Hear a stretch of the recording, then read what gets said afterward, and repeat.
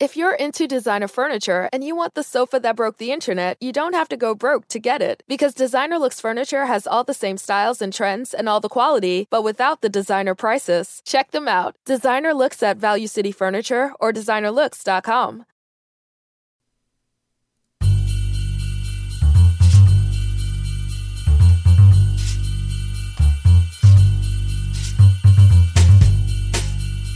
You're listening to Off Limits, liberal, irreverent, and really, really gay.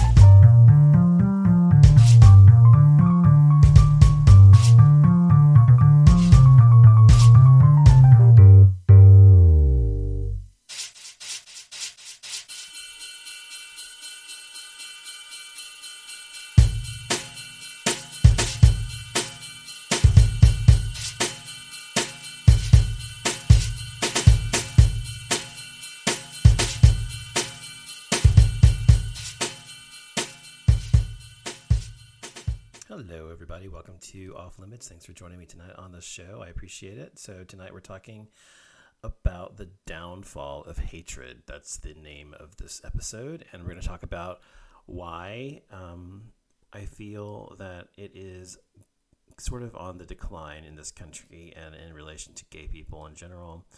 And if you want to call in during the show, you can call in by calling 214-377-0481 or via Skype using the name Off Limits Show.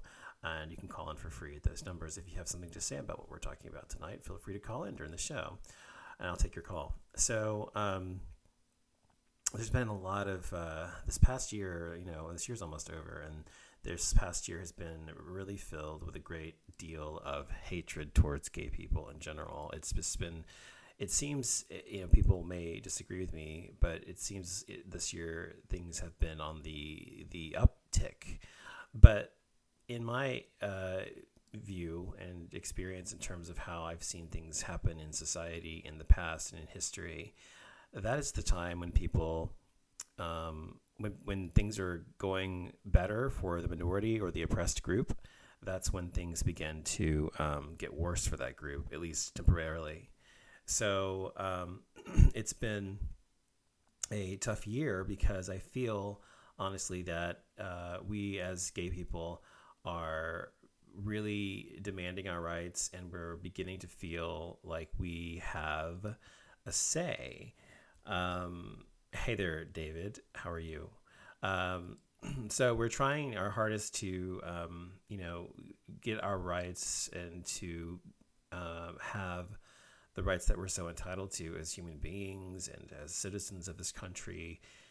And as so because of this fight we've had for so long, there's been always been a faction of society, and it's been a large faction of society that is completely against gay rights. And however, in my opinion, that facet of society is on the decline. It seems to me that is beginning to change. Things are beginning to go in a different direction. Whereas we once had absolutely no rights as gay people in this country, and we had to actually meet in clandestine bars and, parks and, places that were not public or whatever. If they were, had to be in some with signals or whatever. So it just wasn't acceptable to be gay at all in this society. And so as time has moved on, and as we began to fight for our rights, things have begun to change. So fortunately, we have now a great number of rights, and so things are changing for sure. However, there are many instances where that's not the case. Now, there's a new documentary, and it's called Bridegroom, and you may have already seen the video about this story on YouTube if you follow gay culture or gay issues like I do, of course. And what it's about essentially is about this guy, this couple, Shane and Tom, and they were together. They've been together for a long time, many years, whatever. And one of them actually fell off a building in an accident and died. And the family of the remaining partner barred him from participation in the memorial and the funeral proceedings. And so they'd been together for 6 years when this happened, and they were committed together, and they were going to spend the rest of their lives together. And they had a home together, they had a business together, they had a dog together. So obviously this was a committed, loving couple. And they were only like in their late 20s, I think, like 28, 29 years old. And both very attractive men, and they seemed to be kind or whatever. So what he did is he put on YouTube a very emotional and heartfelt video on the first anniversary of Tom's death called "It Could Happen to You." And this video, essentially, which was produced by Linda Bloodworth Thompson, who was the director and the producer of Designing Women, if you know who that show was, in the 80s and 90s. And it showed and exposed how and why we as gay people, especially couples, need to have the same rights as heterosexuals do, because and why our relationships deserve to be recognized in the same fashion.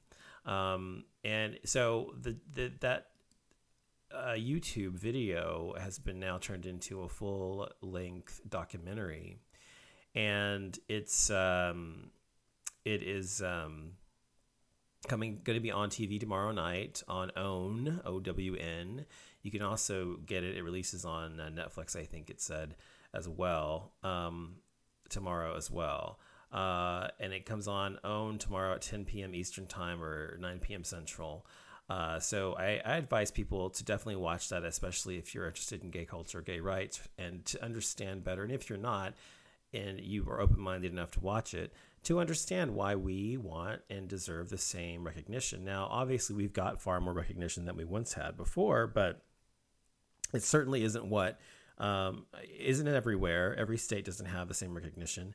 And although we have federal rights, we don't have the same rights in other ways, and specifically in particular states. If you live in Texas, for example, where I live, or whatever. So anyway, this is something that you should definitely check out if you are interested in gay rights and are somebody who really wants to better understand what we have to go through. So I'm going to take a quick break, come back, and we're going to talk some more. And once again, if you want to call in, number is 214 3 something.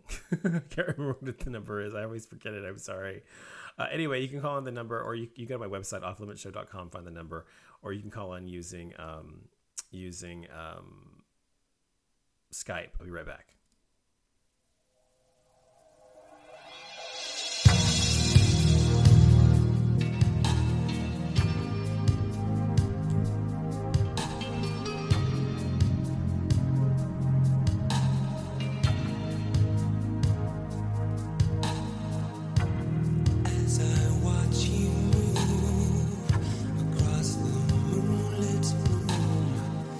So much tenderness in your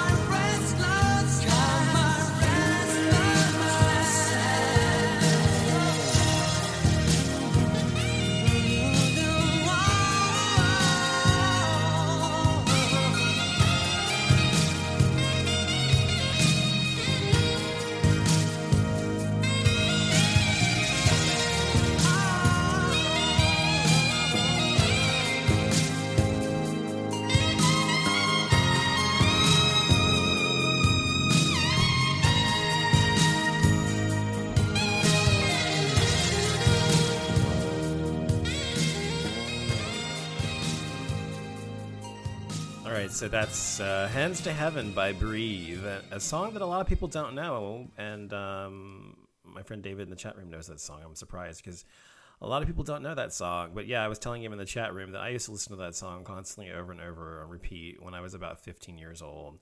You know, when I was first coming out and was dating the first time, my heart was broken many, many times. But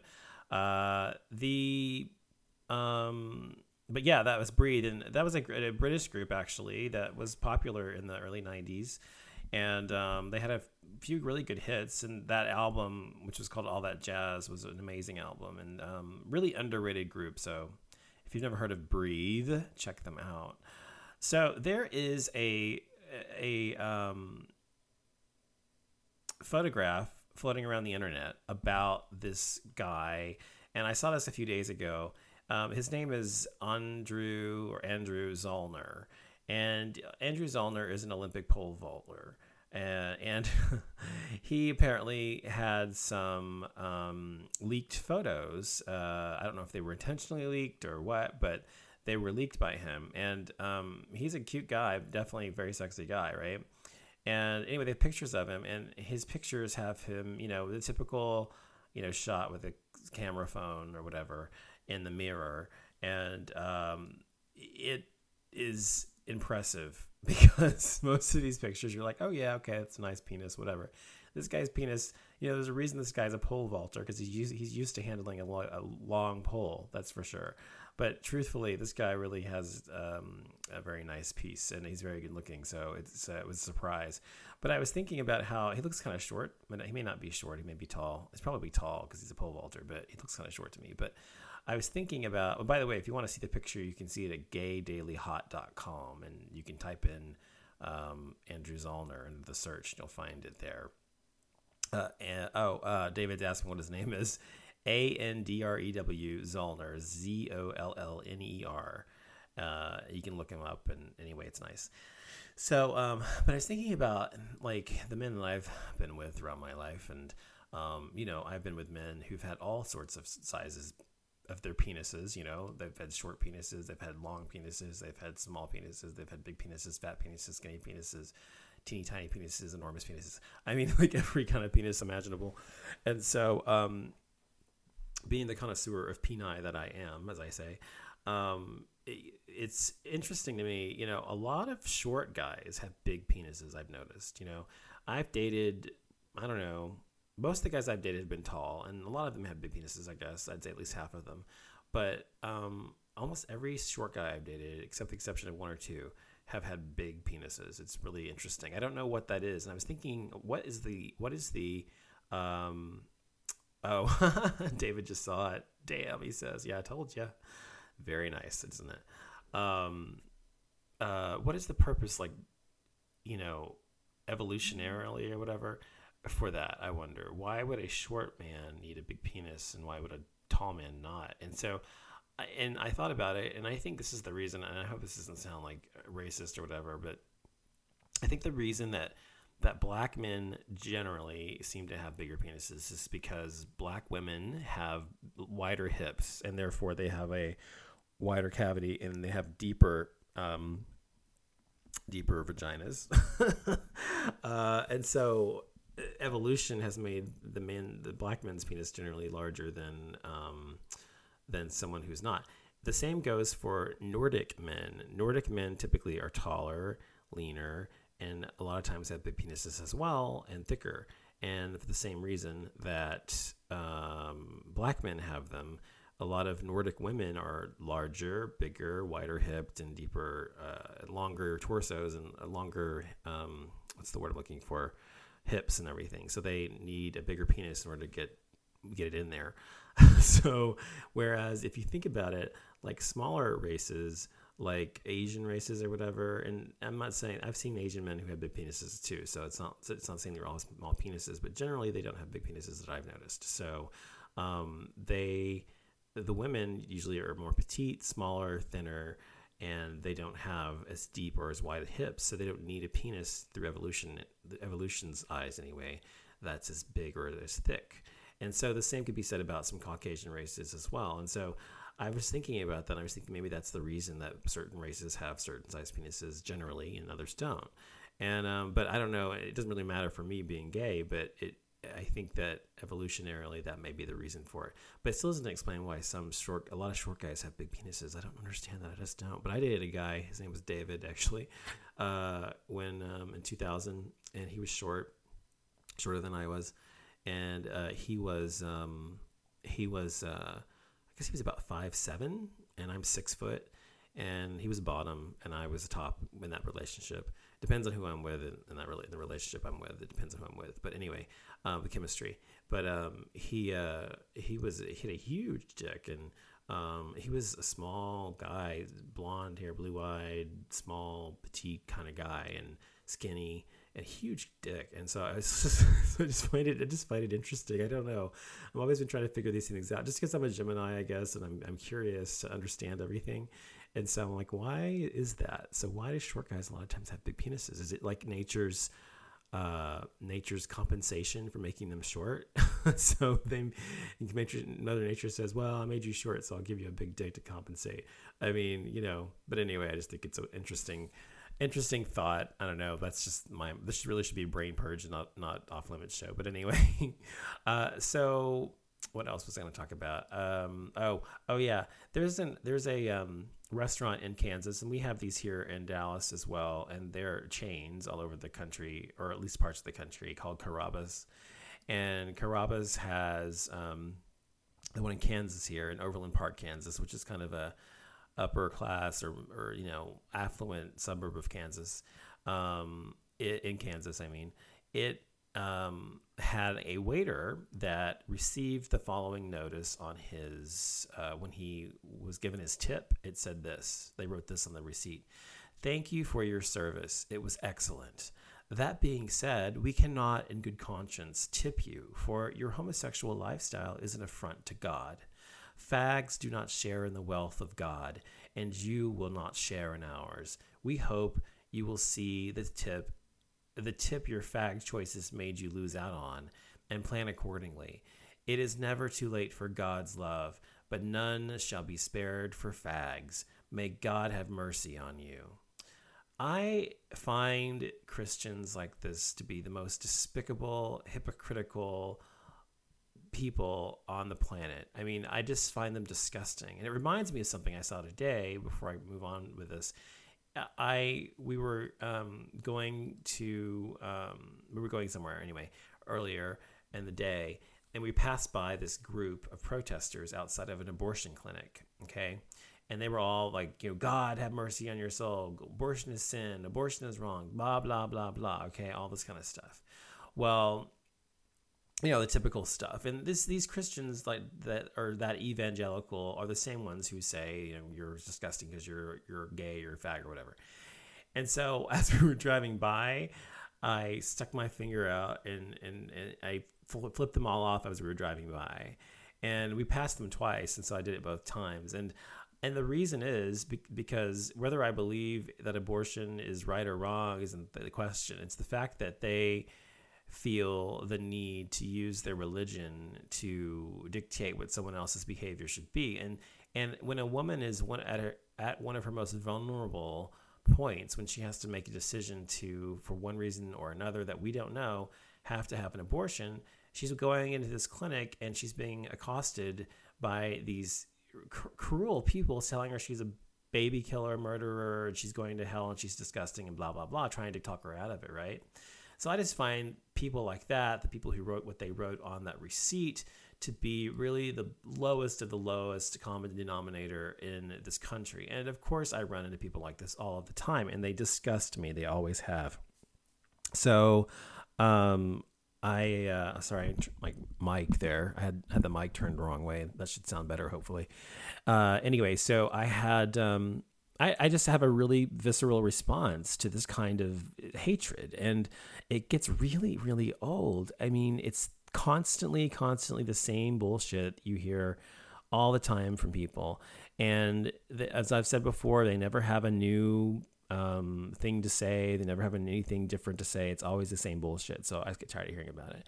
So maybe sometime in the future, I'm going to go to a church, an evangelical church nearby somewhere, and I'm going to go with all of my gay friends, and I'm going to go there and I'm going to say, you're going to hell because you're a judger, because you are evil, because you're a horrible person. I mean, I don't know what I'd say, but just because, I should do that, honestly, because I feel like doing that so much. They protest against our lifestyle, quote unquote lifestyle, or who we are.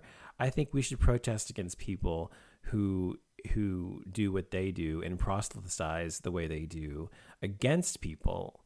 I think it's wrong, and I get really tired of hearing it from people because it's just a really fucking annoying thing to me. All right, so we're going to take a break, come back, and talk some more about the latest news, gay topics, gay culture, etc. I'll be right back.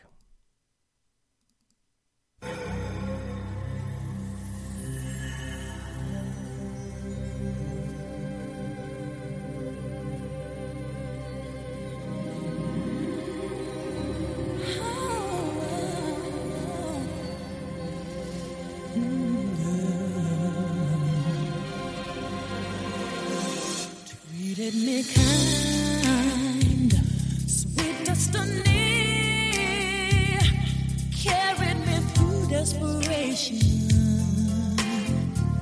to the one that was waiting for me. It took so long, still I believed somehow the one that I needed would find me eventually. Vision of love, and it was all that you've given to me.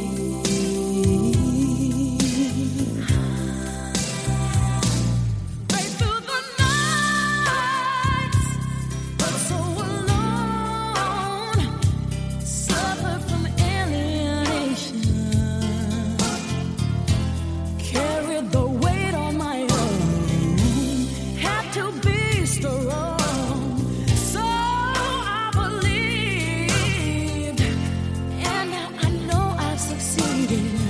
In finding a place I conceived, I had a vision of love, and it was all that you've given to me. I had a vision of love, and it was all that you've given me. I realized a dream, and that vision was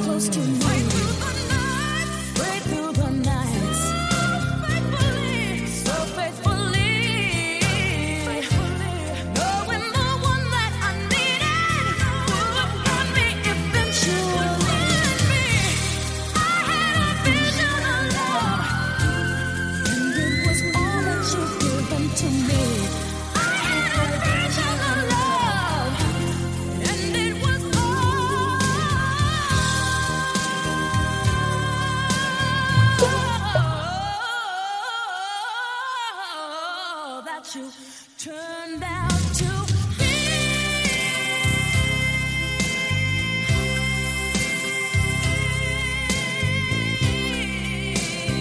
Yeah.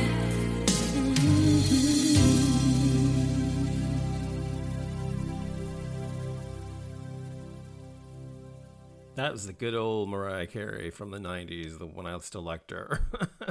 I still liked her music. That was Vision of Love. Good song. One of my favorite songs. That's the first song I ever heard of hers. That was her first single. That's why.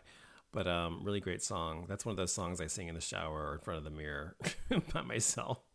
So David says he's going to call in. Let's see what he has to say when he calls in a moment. If you want to call in, you can call in by using Skype if you like, which is Off Limits Show. You can also call in using your phone if you want, 214-377-0481. So here's David. Hello, how are you? Can you hear me? Yeah. Hold on a second. I've got something going on here. There we go. How's it going? It's going good. It's going good.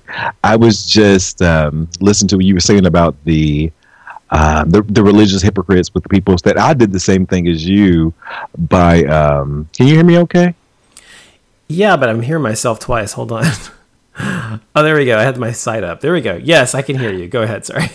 And I used to do the same thing when I worked on this side of town, and I drove past a Planned Parenthood, and it was all these people standing out in front of and picketing. And I'm like, and I think I told you this in chat, God did not tell you to do that. Mm-mm. You know, if you are a true Christian, God did not tell you to do that. And that's what you think is, you can't speak for God. Right. And so that just hate that, but for some reason they think they're so strong on their Christianity that they have the right to judge this one and this one, or you're going to hell, you're going to hell.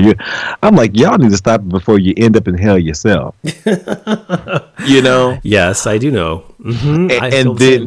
And then, I don't know if you heard, there was a pastor, and I was trying to find this name. I think his name is Sean Harris. Mm-hmm. He said, and he just went off, and he said that if your son, when he's little, you start seeing him acting like a girl. Yes, I heard this. And to punch him in the face. Yes. I'm like, are you serious? You know, I'm a strong believer in spare the rod and spoil the child. Mm-hmm. But I mean, you're gonna punch your child in the face just because you think he might be gay because his his wrist might be a little loose. Mm-hmm. Seriously? Mm-hmm. That's not cute. And well, that's the problem I have is that people. That's the problem I have with people who are evangelical Christians, because they tend to justify everything they do, regardless of what any kind of common sense would tell them it is, whether it's good behavior, bad behavior, right or wrong, and justify it through their belief system, which is Christianity. And that is not, it's not a true Christian to do any of those things, or to suggest what that pastor suggested, or to try to, tell people they're evil, wrong, going to hell for their choices when they're not in their shoes. And that's the thing about it, is that it's so hypocritical and so antithetical to what being a Christian is supposed to be about. And that's what I have a problem with. Yeah, totally. And it's so funny because during the site, I was on the Advocate that I seen. My computer's acting crazy.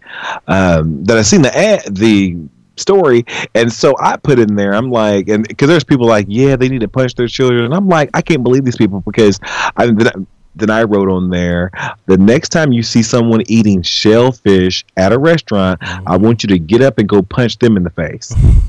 Because where all that is taught, it's in the same book of the Bible, so Leviticus. Right. You need to do that to them. You can't pick this. That's why my problem with Christians. You can't pick this. That's hypocritical. Yes, and I can't stand a hypocrite. I can't either. And that's why I hate it so much. And you're absolutely right. I've done an entire show before on that particular book of the Bible, and how ridiculous it is that we do just what you just said, that people will just call out homosexuals for being homosexual because Leviticus says it's wrong, yet they don't say anything about people who are eating shellfish or wearing two types of fabric and one type of clothing, or when a woman has her menstrual cycle, they don't cast her out of the city. I mean, all of these things it says, and people don't abide by those, so it's picking and choosing, and that's the problem I have with it. To me, if you're going to be, whatever your belief system is, whether you're a Christian or a Jew or Muslim or whatever it is, if you are going to be that thing, then be that thing. Don't just kind of be it and say, well, exactly, I want to be 100% this today, but not tomorrow. Yeah, I'm going to need 100% participation in your religious belief. It's so funny. I found the post that I made. I said, I wonder if he goes up and punches people in the face when they start eating shellfish, or does he send his wife away for 7 days when she is on her period? Mm-hmm. What a hypocrite. Mm-hmm. Like, get your life. I know. It is so true. It is so true. And I mean, I know you're a Christian. I am. And I've asked you this before, and how you reconcile your Christianity with your being gay, but how do you do that? I think it's still a struggle. I still have, because like we've been talking about, I don't like a hypocrite either, and I don't want to be seen as a hypocrite. But I look at it as that we lost a lot in translation, and man wrote the Bible, not God. The Bible was the words of God. No, inspired. No, written by man, inspired by God. Mm-hmm. So when I look at it that way, I'm like, I can be inspired by a tree to write something. That doesn't make what I'm saying true. You see what I'm saying? Yes. Or by how pretty the sunset is. I can be moved to write something about the sunset. Just because I write, that doesn't mean everybody has to feel the same way about. So I think I've kind of wrapped my mind around that, and I know there's something. I feel for me, there's something bigger than myself that controls everything. But why do you? Okay, that's cool. But why did you choose Christianity? Did you choose Christianity because that's what you were raised as, or did you choose it because that's what you really believe? I chose Christianity because that's how I was raised. I was a very, very strong Baptist household. I told you my grandfather was a preacher, and for me, that part of religion I like people who believe that there's something better. And not all Christians take everything, but because they can't, they'll say they will just to appease society, but not all Christians, this is just my opinion, take everything for the Bible and take it for how it's written. I think the Bible is full of metaphors, and so that's how I look at it. I'm like, well, I'm okay with me because I know the person, no matter, because the Bible says God's the only one who has to judge me. The person sitting next to me in the pew, he can't judge me, because when it comes that time to where I have to be judged, I have to be judged for me, not for what the person who thought they knew what my life was or how I was on earth. So I think I've justified it that way, and I can't let my own spirituality be darkened by someone else's belief. If that makes sense. Yeah, that excuse me, that makes sense to me. Perfect sense. It's just the problem I have with other people who are Christian sometimes is like when I have discussions like that, I can't have a discussion with them. I can have a discussion based on intellect or rational thinking. It's always based on their Christian beliefs and their religion. And so they can't separate their religion from their rational thinking. And one side of me understands that to some extent, but to me, whatever religion you believe, to me, this is my opinion, it feels like it should be somewhat based in rational thinking. But like, for example, a lot of times people will say, I'll have an argument with someone who's Christian or whatever about being gay or whatever it is. And they'll say, well, I'm saying, you're not supposed to judge whatever. And they'll say, well, the Bible also says that we are supposed to judge and I should go chop your head off because you're gay. Or the Bible says this, or the Bible says that, blah, blah, blah. And the thing about the Bible is the Bible contradicts itself a bazillion times. It back and forth. It says one thing here in this chapter, and then the Old Testament, the New Testament says something else, or 2 chapters later it says something different, just the opposite.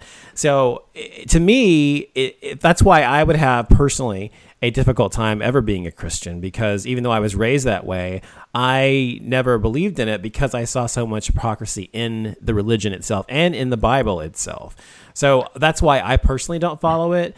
But I think there's good things about Christianity, of course. And I think if people take, and like what I think you're doing is, people take the good of the religion and they try to live their life accordingly, and they throw away the bad, and try and use logic and reason and rational thinking and what is right for humanity and humanitarian thinking to do what is right, despite what the Bible may say. The Bible says we're supposed to be, like, black people are supposed to be slaves and women are supposed to be slaves, and the Bible says a lot of shit. So if we followed everything the Bible said, yes, exactly. So it's ridiculous.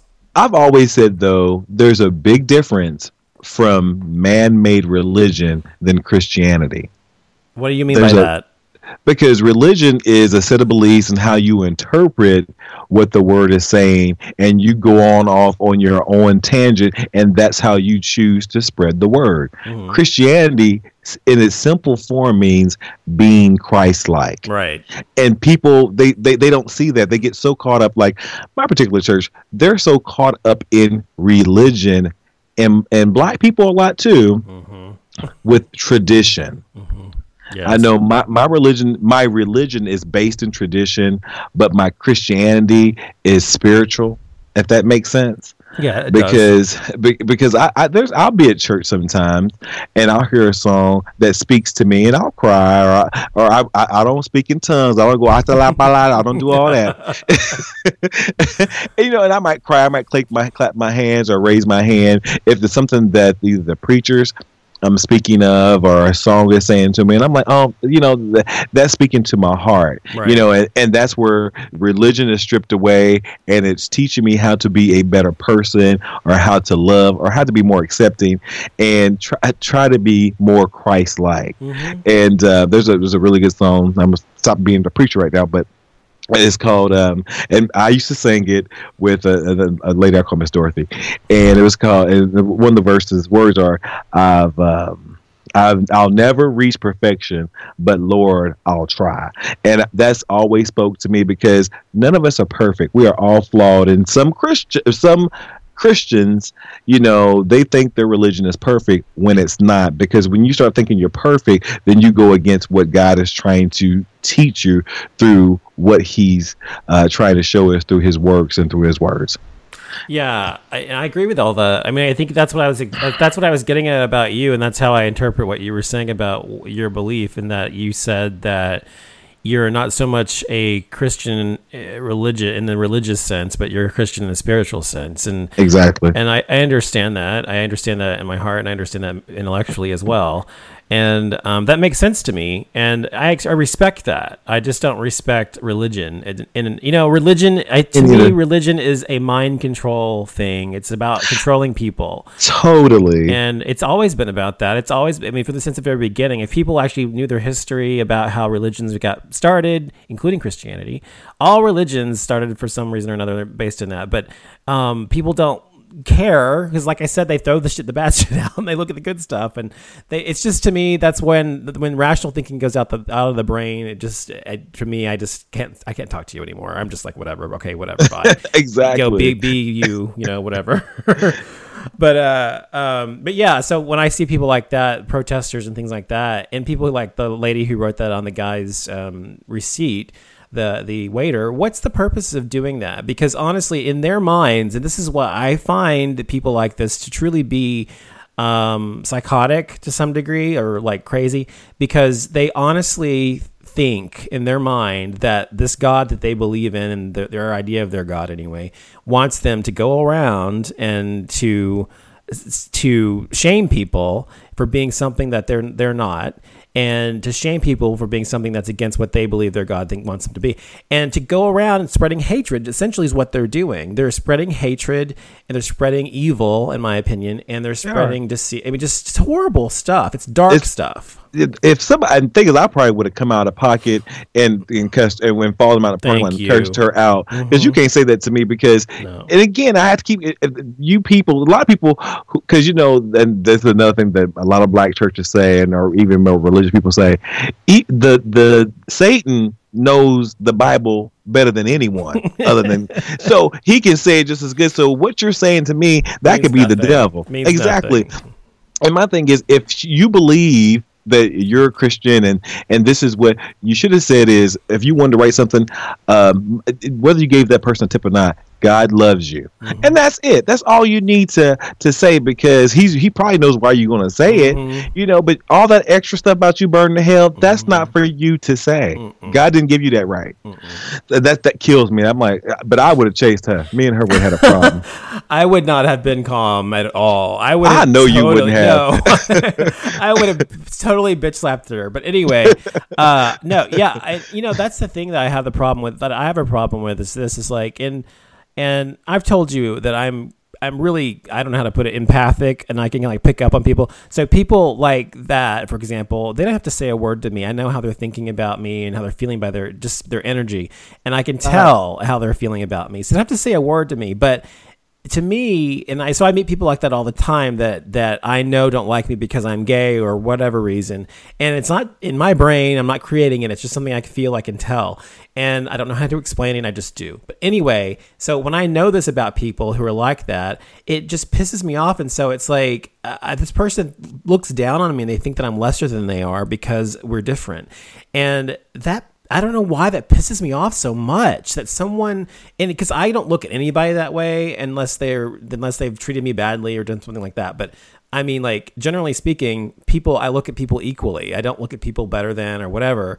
And people look at me that way. I'm like, you don't fucking know me, and you're treating me this way because you were taught this by your parents or your religion or your tradition or whatever. And have you ever taken the time to know a gay person? Have you ever taken the time to actually understand who gay people are? No. You're going based on your parroting, what your parents taught you, what your pastors told you, whatever. And that pisses me off because I don't like, as I've said before, people who don't use their fucking brain. And so people like that, to me, are idiots. And I mean idiot because they really are idiots. I don't even need them to know that I'm a gay person. That's not even for them to know. For me, I'm a person, because above anything else, I'm David. Right. I'm a human. I'm on this. I have a specific reason to be on this planet. Whether I figured out what that reason is. And so, who are you to say anything other than have a good day, or hello, or how? Other than that, to me, who are you? If you don't know me, you have no right in saying shit to me. Exactly. No matter whether you think I'm gay, I might just be, androgynous. You don't know. So that's like I totally feel what you're saying, because it's crazy. Some of these people get so, what's the word I'm looking for? Superior. Oh yes. In their beliefs, and I'm like, how dare you? That's what irks me the most. Hold on a second, sorry. That's what irks me the most is that feeling, that sense of superiority. I'm a Christian, and this is the only real religion, and this is the only way. And if you're not a Christian and you don't think like I do, and you're not a heterosexual, and you have 2.1 kids, and you're living in a certain kind of community, and you don't do all these kind of things, then you're lesser than me because you're different. And to me, difference is beautiful to me. I think that being different is unique is beautiful, whether it's unique in a sense of a community that's unique like gay people or unique individually. To me, it's a beautiful thing. But people like that who are conformists and traditionalists, and there's nothing wrong with tradition per se unless you're using it against people. But if you are not fitting into their mold, then they look down on you and act as if you are somehow lesser than they are, and that exactly pisses me off. And it doesn't piss me off because I feel lesser than. It pisses me off because my entire life I've witnessed people treating people that way, and I've been treated that way before as well, of course. And I just for some reason have never ever been able to stand for that. I just don't look like, to me, human. I mean, I don't know. This sounds so stupid, but human beings are human beings to me. They're just people. And so, like, the man who's got, I'm serious about this, the man who's got $10 billion in his bank account, to me, is no different in terms of his value as a human being than the man who's homeless on the street because he can't find a job or whatever. To me, they have no, there's no value lesser than one has over the other. To me, they have the same amount of value. Just simply because one person's more successful financially doesn't make him more, a better person than the other. Simply because one person's heterosexual doesn't make them better than a homosexual. But a lot of heterosexuals, that's the thing I was going to ask you. A lot of heterosexuals, whether it's religiously based or not, feel that being heterosexual is better than being gay. It's entitlement. Yes, and as if it's, this is the way God meant it, blah, blah, blah, whatever. And even if that's true, even if that were true, like, this is how we procreate, yes, that's how people procreate, is with a man and a woman. Does that mean that people who are unique and different and an anomaly in a good way, in my sense, are valueless? We have no value? Fuck no. Look at what the fucking world would be without gay people, especially gay men. Give me a fucking break. Come on. So girls wouldn't know how to walk in heels. I mean, there would be no. Elizabeth Taylor said, if it weren't for gay men, there would be no Hollywood, and she's right. There'd be no Hollywood. There would be no fucking beauty salon. I mean, interior design. I mean, come on. the world would be a much more drab place without us in it. So there's a reason for us to exist and to be who we are and to be born gay and to be gay. We are gay because that's how we were born to be. And there's a purpose for each of us, like you were saying earlier. And to say that we're wrong for being who we are is to take away our divine right or our divinity and our humanity, I think. And that's what I hate about it. So anyway. Yeah, nature created us. Regardless of what people think, we chose this lifestyle, if you roll it all the way back, the same nature that created you created me. So who are you to say that you're better than me? Because we were made the same way. Exactly. And that's, to me, that's simple. That's just really simple. And people that think they want to analyze all this, and I don't need you to analyze it, because I look at life very simply. And if something doesn't make sense, it's probably not true. And some of the stuff that they spout, it doesn't make sense, so it's not true. That's how I look at it. But that's the problem, that's what I was trying to say to you, is that I have a really difficult time with people who are not using logic. And you're saying it doesn't make sense, it's not true, you're right. But that's the thing. You can sit there and you can argue with these idiots for hours on end, and they have this circular logic about everything, and it always comes back to their religious beliefs or something else. And it doesn't matter how logical you are. No, that's not how God meant it, because that's what I was told, or that's what the Bible says, or that's what my pastor says, or that's what I believe. What you believe is not factual. What you believe is simply what you believe. It's your idea or your opinion. And some people believe what they're told to believe, without any ground, any basis in reality, or like we're talking about logic. Mm-hmm. You know, exactly. 1 and 1's always going to be 2, but y'all get to throwing 3s and 4s and 7s and 9s in there. It's not going to be 2. Y'all making something different, you know? Right, exactly. And that's the other thing, is like people who are like creationists, you know, and I don't know, maybe are you a creationist, or are you someone who believes in evolution? Are you both? Combination of both? I think it's a combination of both. Okay, but you don't believe that the Earth is only 5,000 years old, do you? No, the Earth I think it's millions of years old. Yeah, well, billions, yes. But what about, and so you don't believe that we walked alongside dinosaurs either, do you, or anything like that? I kind of do. Okay, what are you talking about? How can you? Okay, you yourself just said anthropology. That's why. You took anthropology. Okay, well, then you should know that carbon dating shows that we weren't alive until much later than they were. No, we don't know. And I believe that they were first, and then through evolution. So no, that's not true. I guess I missed that. No, and then we came. I think we came after the dinosaurs, but I think no, I don't believe we was walking like they were chasing us and running. That's what I'm saying. No, creationists believe. I mean, I'm not kidding when I tell you this. Creationists believe that the Earth is only 5,000 years old, which is the most idiotic thing I've ever heard. But they believe that the Earth's only 5,000 years old, and that that we walked alongside dinosaurs. We rode on them like they were our horses and shit like that, which is so fucking stupid.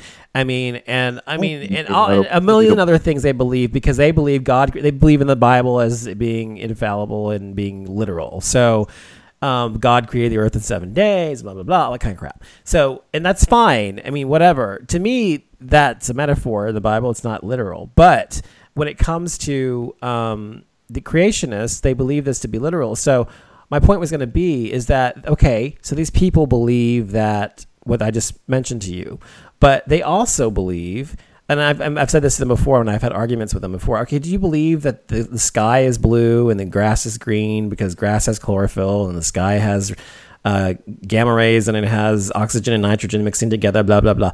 And they said, yes. I said, okay, and do you believe that the earth is round? Yes. And the earth revolves around the sun? Yes. Okay, so you believe these things. Why do you believe these things?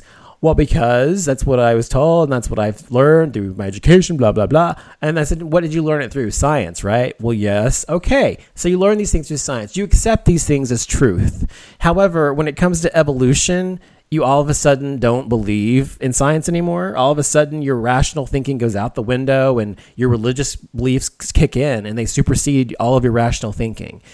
Well, the Bible says this. And so I'm like, fuck the Bible. I know what the fucking Bible says. I want to know why you believe this about science, but not this. And so they can never answer the question, and they always go back around to the being either Bible this, Bible that. So that's what I'm trying to say is this dissonance, this cognitive dissonance what these people have when it comes to accepting the truth about what is scientifically proven, which is fact, versus what is a theory, which is their religion.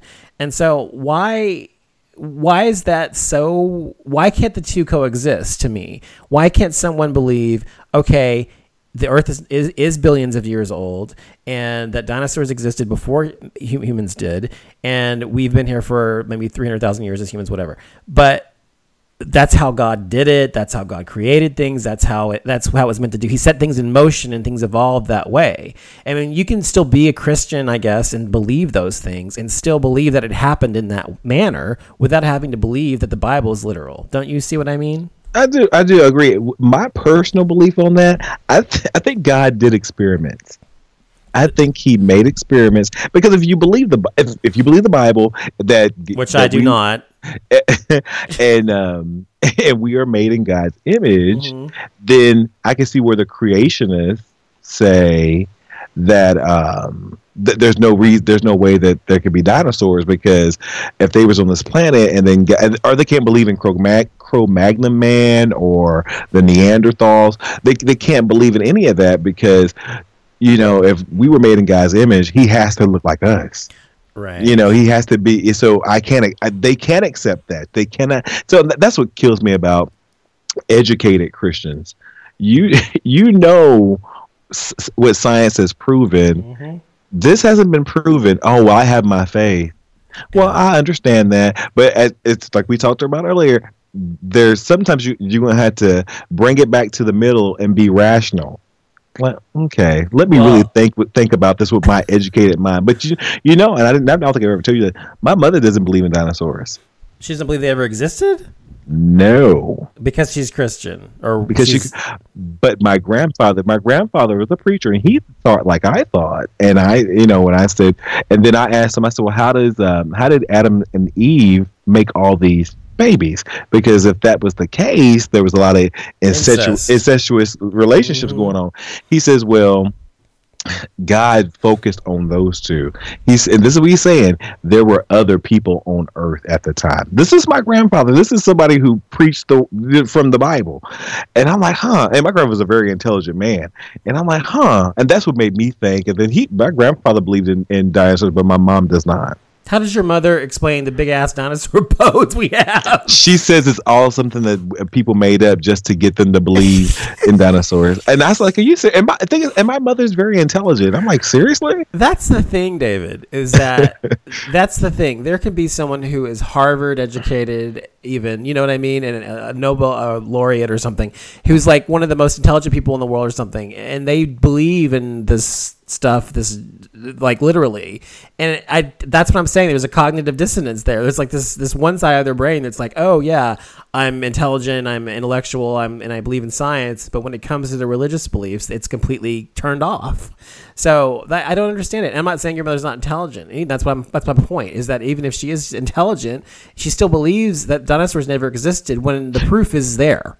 Yeah, hello. And that was my example. I'm like, how can you? Because I know how smart my mother is, you know.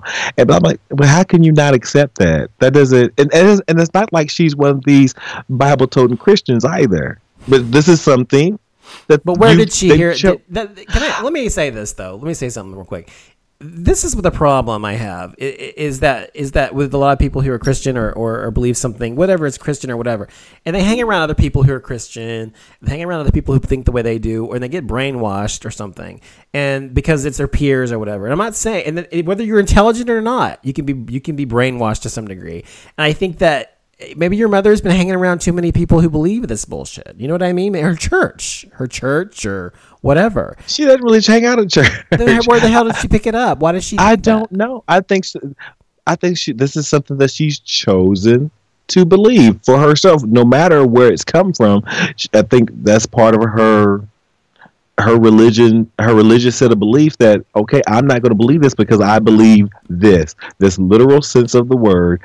of the text, I'm going to believe that, and I'm going to choose not to believe this. And that's where Christians have a problem. No, religious people have problems when they want to pick and choose different things from the Bible to satisfy their own spiritual needs, which is complete malarkey. Yes, it is that for sure. It is that for sure. Well, I wanted when I come back real quick after the break, I wanted to talk to you about a couple of things, if you don't mind. You want to hang on, or are you going to go? I stopped my movie. I'm gonna stay on. Oh yeah, I want to talk to you about that too. Okay, be right back.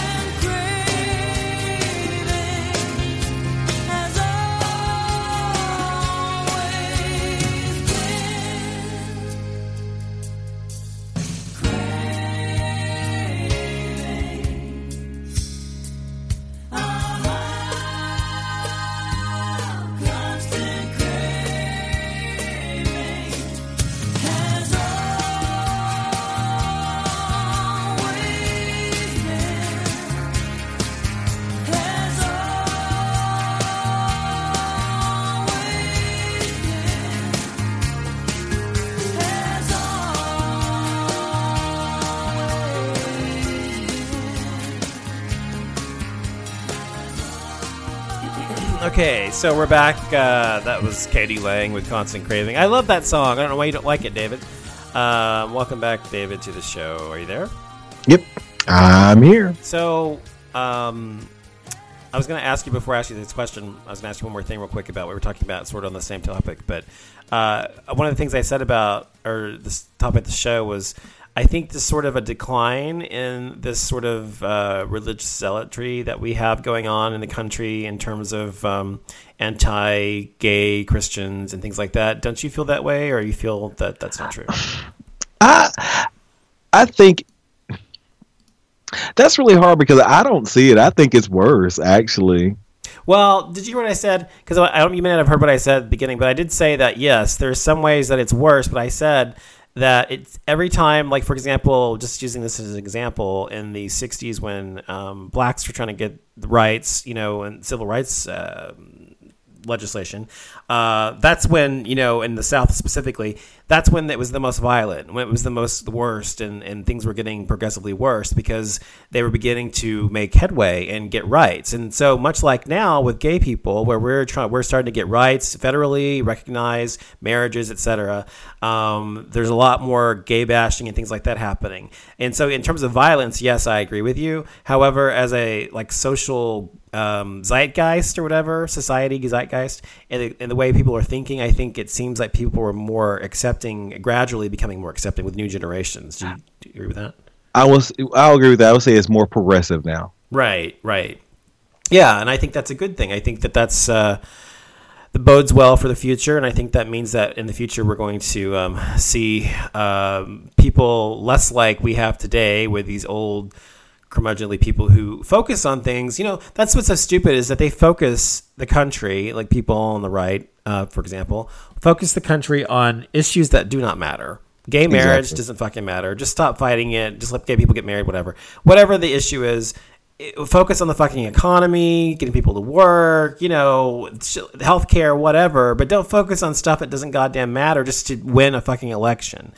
And so I get really tired of that, but I do think in the future we're gonna have less of this. But the thing I was gonna ask you though was, have you ever been with a man who was heterosexual, who claimed to be straight? Oh, yes. And so tell us about that. Oh, guys, I think he just put me on the spot. Didn't I share this with you the other night? Well, yeah, but if you want to talk about, I thought it'd be a good topic to discuss because it's, That's hilarious. Well, I told you about the police officer who was. So, guys, I don't want to sound. Don't know. I don't want to sound like a prostitute or a whore or anything. I'm not loose, everyone. I promise you I'm not. Well, sometimes. Whatever. But no, I had he was a police officer, supposedly. He said he was. That, and I was, gosh, I don't want to even say this. I was sowing my wild oath. And so, and we had met on the website. I'm not getting into all that. Mm-hmm. And so, but he was so totally, the quintessential straight guy. And so when he comes to my home, and this is when I lived in Atlanta, he's looking behind every door. Like, I had a bathroom downstairs that didn't have a bathtub or shower in it. It was just a bathroom. Mm-hmm. And then right across from it was where my washer and dryer was. And he's looking through there. He's looking at my pantry to make sure there was no one there. I mean, he was totally freaking out. Wow. I'm like, you know what? You can calm down. There's no one here. I told you there's no one here but me. He's checking out the extra bedroom. I'm like, wow. He pulled back shower curtains and stuff. But it's so funny because as soon as in his mind, he had to satisfy his curiosity about. Jumps all over you. Boy, I was like, how'd you get all this? Because I thought, you holding a process. I got things I need to do. I need you to hurry on up, And so, but the time he got up his clothes fast enough any man I've ever seen. I'm like, oh, you're naked now. Wow. It's just very, very funny. And I think it was really good though. And we flew around twice, but he was, he was like, I'm just straight. And then, and I will say this, oh my, I'm such God, icon. and so there was another gentleman, which we actually messed around a lot. Mm-hmm. And can I say this on the show? This is my show. Of course you can. Whatever you're going to say, you can say it. Yes. Okay, and he was very attractive. He was like Italian, Yeah. very attractive. Now he wasn't as worried about coming in the house and seeing different things, or not seeing it, but worrying about somebody being there, somebody watching him. 'Cause I think he lived on the other side of town. If you know Atlanta, nobody's following you. Trust. And so it's just too much to get to point A to point B. And so when we're doing the do or whatever, I not that I like play. I'm not strict. 98% top. I'll say that. And I was wondering why I reached for his, Dick. Yes. And he was like, "No, that's for my wife." And he was serious with it. I mean, I'm like, oh well, that's something I like because I am gay and I do like penises. Of course. But he didn't want me to touch it at all. Weird. He just wanted. But isn't that a weird sense of devotion? Oh, I'm gonna fuck somebody else or have sex with somebody else, but you can't touch my penis because that's just for my wife. I say that for her. That's just really weird. But that's exactly what he said, and it was like that every time. I didn't care. He wasn't screwing me, but it was like, are you kidding me with this? And then because the first time it was just very odd, and then because we was probably FWBs or no FBs, and he never. The thing is, he never was erect. He has shut that part of himself off. Wow. I don't know how he did it, but he just wanted to be a bottom, and I'll put it that way. And it was until this day, that's probably the strangest because I've been with married men, I've dated married men, I've dated supposedly I messed with supposedly straight men, but he was the only one that would never got aroused, and he was there for one thing specifically, and the other part was specifically for his wife. Yeah, but the thing is, if you're getting fucked in the ass, because this is my show, this is how I talk. If you're getting fucked in the ass by a dick and you're a guy, it feels amazing when you're jacking off. That's what helps elevate the orgasm. I mean, it makes feel better. So he just didn't do anything. He just got fucked, and that was it.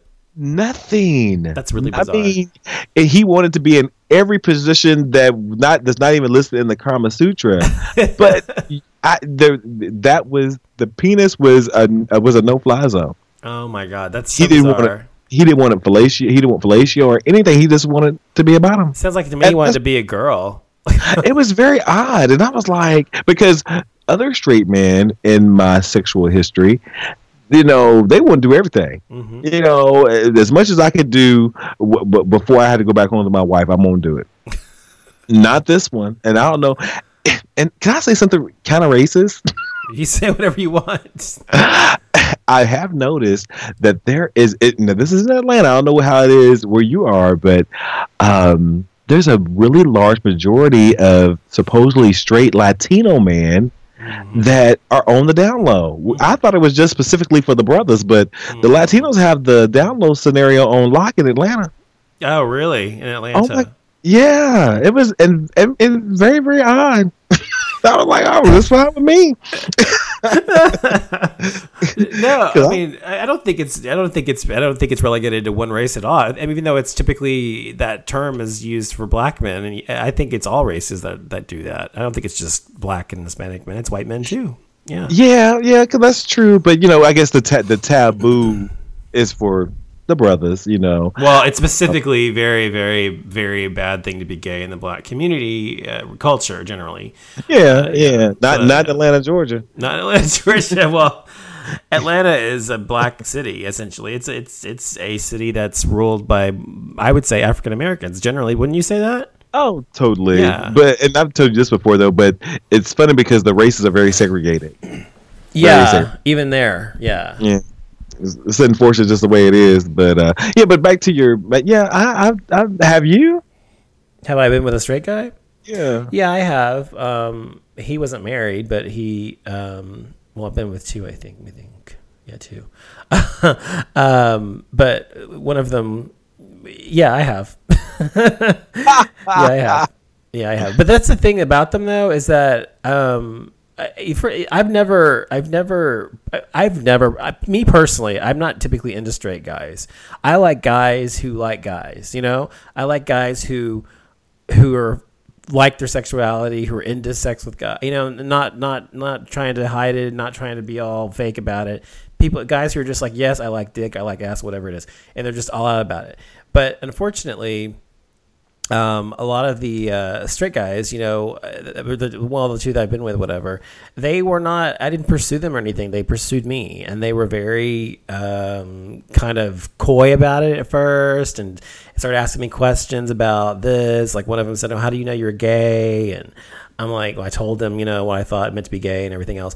And he's like, well, okay. And how do I know I'm gay? I said, sometimes I wonder, whatever. So that kind of crap, And I'm like, and typically that's like one of the first signs. And so it just moved on from there ultimately until he made a pass at me.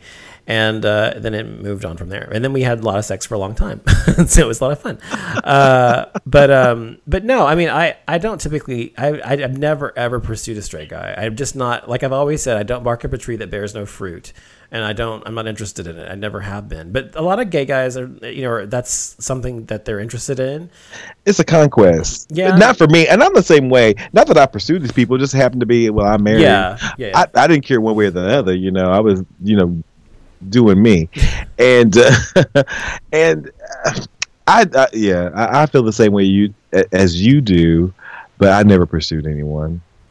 Now I might have wanted one of them more than one or two times, but as a pursuit, I never did that. Well, I find it to be really sad and sad. I find it to be very sad because the reason these guys are on the down low or whatever is because society doesn't accept gay people as a whole, and they want to live a lot of times that's the reason, because they want to make their parents happy or society happy or live a lie, whatever, because it's easier or whatever the case may be. But and it's unfortunate because the truth is, there are plenty of straight guys who go through their entire lives knowing that they're gay and still live their entire life, in public or whatever, with a wife and kids and whatever, and never come out ever. And they live their entire life in the closet, and it's called in the closet because you're a prisoner of your own self. And exactly, I can't imagine living life like that for my entire life. I would kill myself. And there's been plenty of men who've done that, unfortunately, because it gets to the point where you're living a lie. You're being duplicitous to someone that you supposedly love, and you're doing things behind their back and blah blah blah, and that eats at your soul.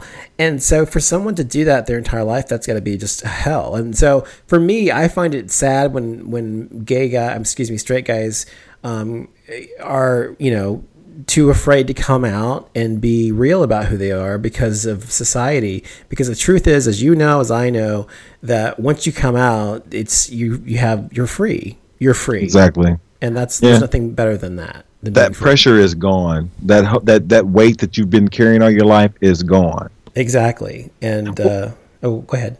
Let me ask you this question about I was pursued online by a gentleman, but in his profile he was like, I'm married. So I'm like, and I'm married, and you were pursued, but how were you pursued specifically? What do you mean pursued by? It was on somebody kept on hitting me up online.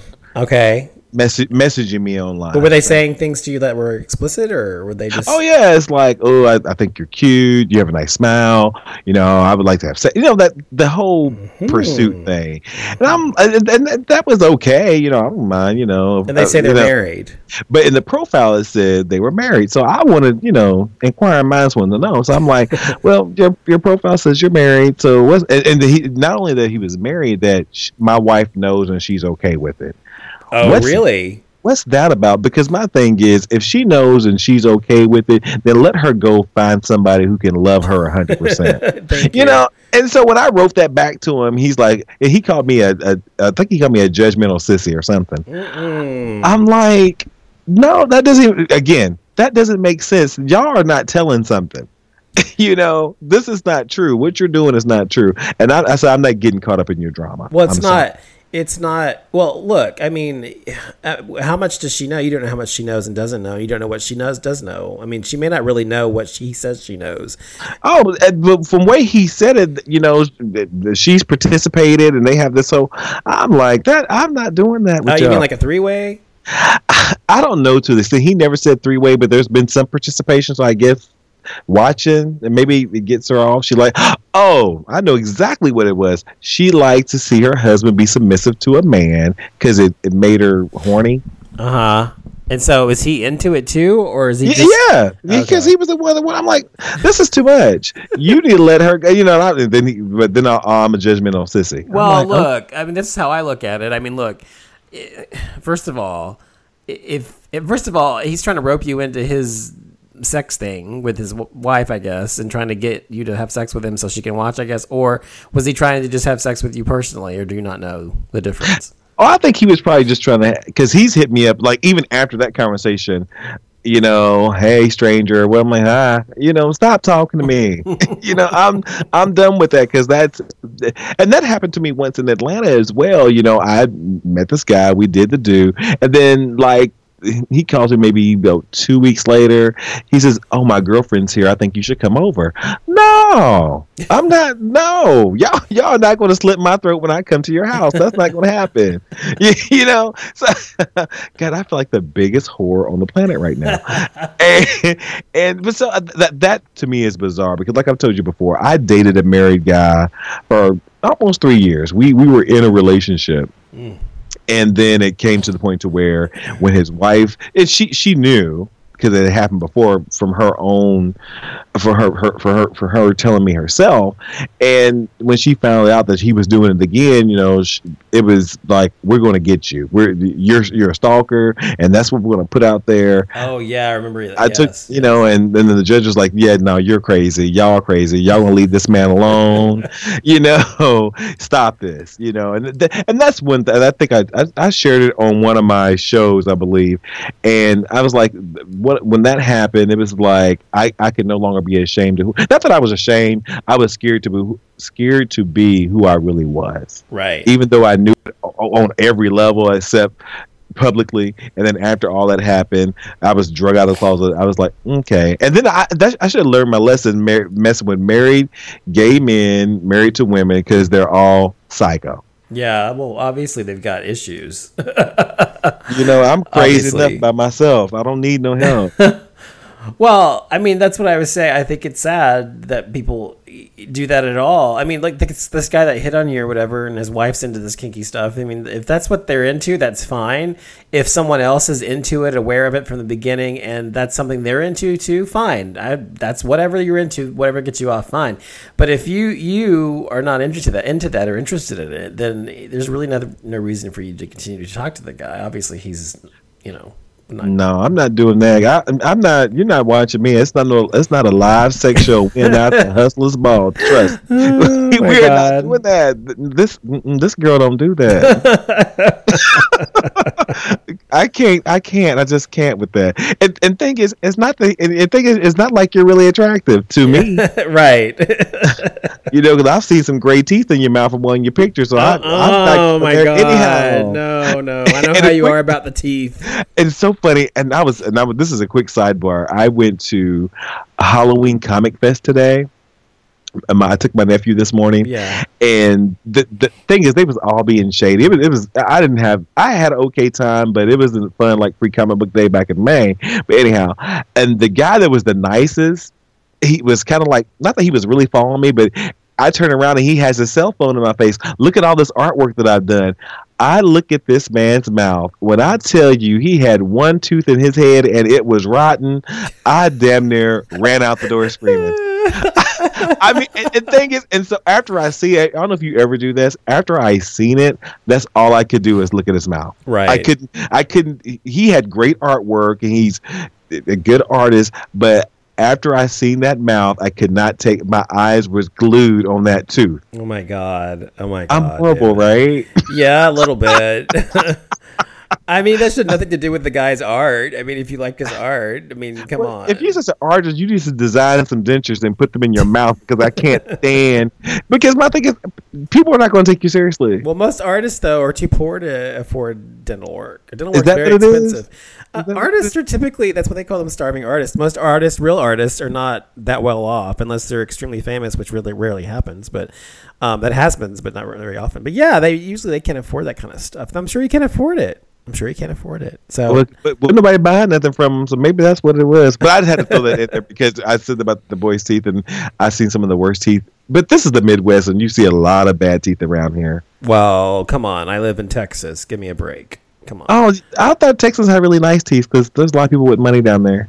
It depends on where you are. I mean, I've seen tons of people. I saw, I'm not going to say who, but I saw this man today that somebody that we know knows. Anyway, it's a long story, but I'll tell you about it off the air. But anyway, he has no teeth from the two bicuspids or whatever, the ones that surround your forefront teeth. You know what I mean? Okay, between there's nothing there. Both bicuspids and all 4 teeth are gone on the bottom. So every time he would talk, nicest guy, very nice guy, sweet guy, nice guy. But yeah, I just could not look at him in the mouth because every time he just saw these 2 teeth sticking out on the other side of his mouth, and that was it. So yeah, I've seen people like that in other parts too. But my point is, people like if you go towards East Texas or more rural parts of Texas or rural parts of any part of Texas, Dallas, Houston, Austin, wherever, the rural parts have people like, or Ozarka people or Ozarks people. I mean, So I guess Texas is really a big state, isn't it? Yeah. See, people from outside of Texas don't realize how fucking big Texas really Well, is. I just get when you said that, you said rural, and I'm like, okay, in my mind's eye, I'm like, oh, Texas is a really big state. That just kind of dawned on me. It takes to get from Dallas to the border of Mexico. It takes 9 to 12 hours, something like that. Get out! Now, am I kidding you? Yes.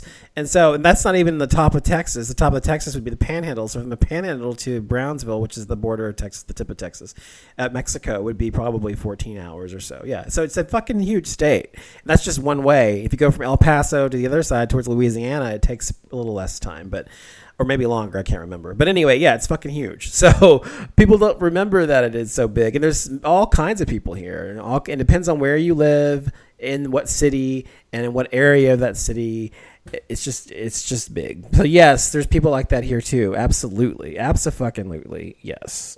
Okay. I just thought I was special because you see a lot of it in Georgia because Georgia is it's right next to Alabama. Well, that's the kind of people you get in East Texas. Okay. You see what I mean? Yeah, I can't handle it. I'm sorry. That's one of my biggest flaws is somebody's teeth. And I used to say, and this is how crazy I am because I am a little crazy. I'm like, if your teeth is not as pretty as mine, I'm not going to date you. That's horrible, right? Yeah. Well, I don't think it's. I mean, look. I mean, that's a personal preference, a sexual preference. That's different. But I mean, I would not talk to somebody because they be friends with them or something. However, I also wouldn't want to be going to some really nice function with them if they were missing all their teeth either. Exactly. You can't take them nowhere. No, it's not anywhere. It's just certain places. I take them to McDonald's or See, but you've seen all kinds. The McDonald's is just like the Walmart people on YouTube. You can see just about anything in there as well. I have a really quick thing to say too about what we were talking about earlier. I'm sorry. No, why? That's what we're here for. This person that I've been talking to, he just actually texted me. He had just now. This is it's 2:00 in the morning, and he texts me and he knows I work to midnight, and he was getting off at 9:00 tonight, and he was like, "So what are you doing after work?" I'm going to bed. This is the guy that contacted you with a wife and all that shit. No. This is somebody else. Oh, this is somebody locally. It's leading up to a question. Okay. And I've been knowing this person for years. We made out years ago in the bar, in the local gay bar, and it's a good kiss and everything. And one of my friends is like, not tonight. So it never happened, and then I moved to Atlanta, and then he found out I'm back in town. So, we exchanged numbers on Facebook, of course. And I think I've seen him once. But I'm on this website, and I need to be off this website because there's nothing but trouble. He has a profile, and now this person, and this is a good question for you. I don't know, you might not feel this way, but I'm going to ask you anyhow. I know he's biracial. Mm-hmm. I know he's biracial, and not that he looks biracial, because to me he does. I think you can tell somebody who has a mixed ethnic background. Does he predominantly look black or white or Hispanic or what? What is he mixed with? I don't think he's black and white. Okay. His father's black as well. But if you saw him, would you say he's black or would you say he was something else? If you didn't know, you wouldn't say he was. you would know he had black in him, but you knew he was mixed with something. Okay. But he's very brown. Mm-hmm. He's not beige. He's brown. Okay. But in his profile online, this I think I've talked to you about this before. He says that he's white. Oh, really? Okay. And so I want to tell. No, I asked him once. I'm like, I said, oh, I didn't really know who you was online because your picture's not there, and it said you were white. Mm-hmm. And then he has the nerve to tell me that the reason he says white because he looks more white when he doesn't. Okay. This is a great conversational topic, and I'm so glad you brought it up, and I want to talk about this. I'm going to take a break, come back, so we can talk about it, okay? Because I definitely want to talk about this. This is a wonderful topic, and I want to talk about it. So hang on for 4 minutes, okay? I'll be right back, okay?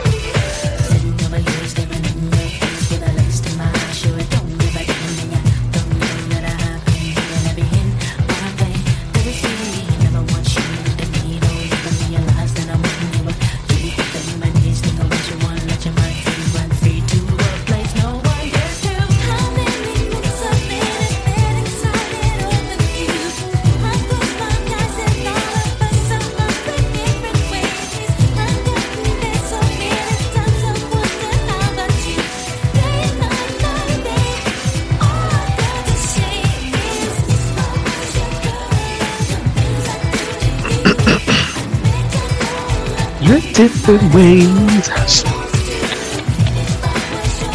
How about you?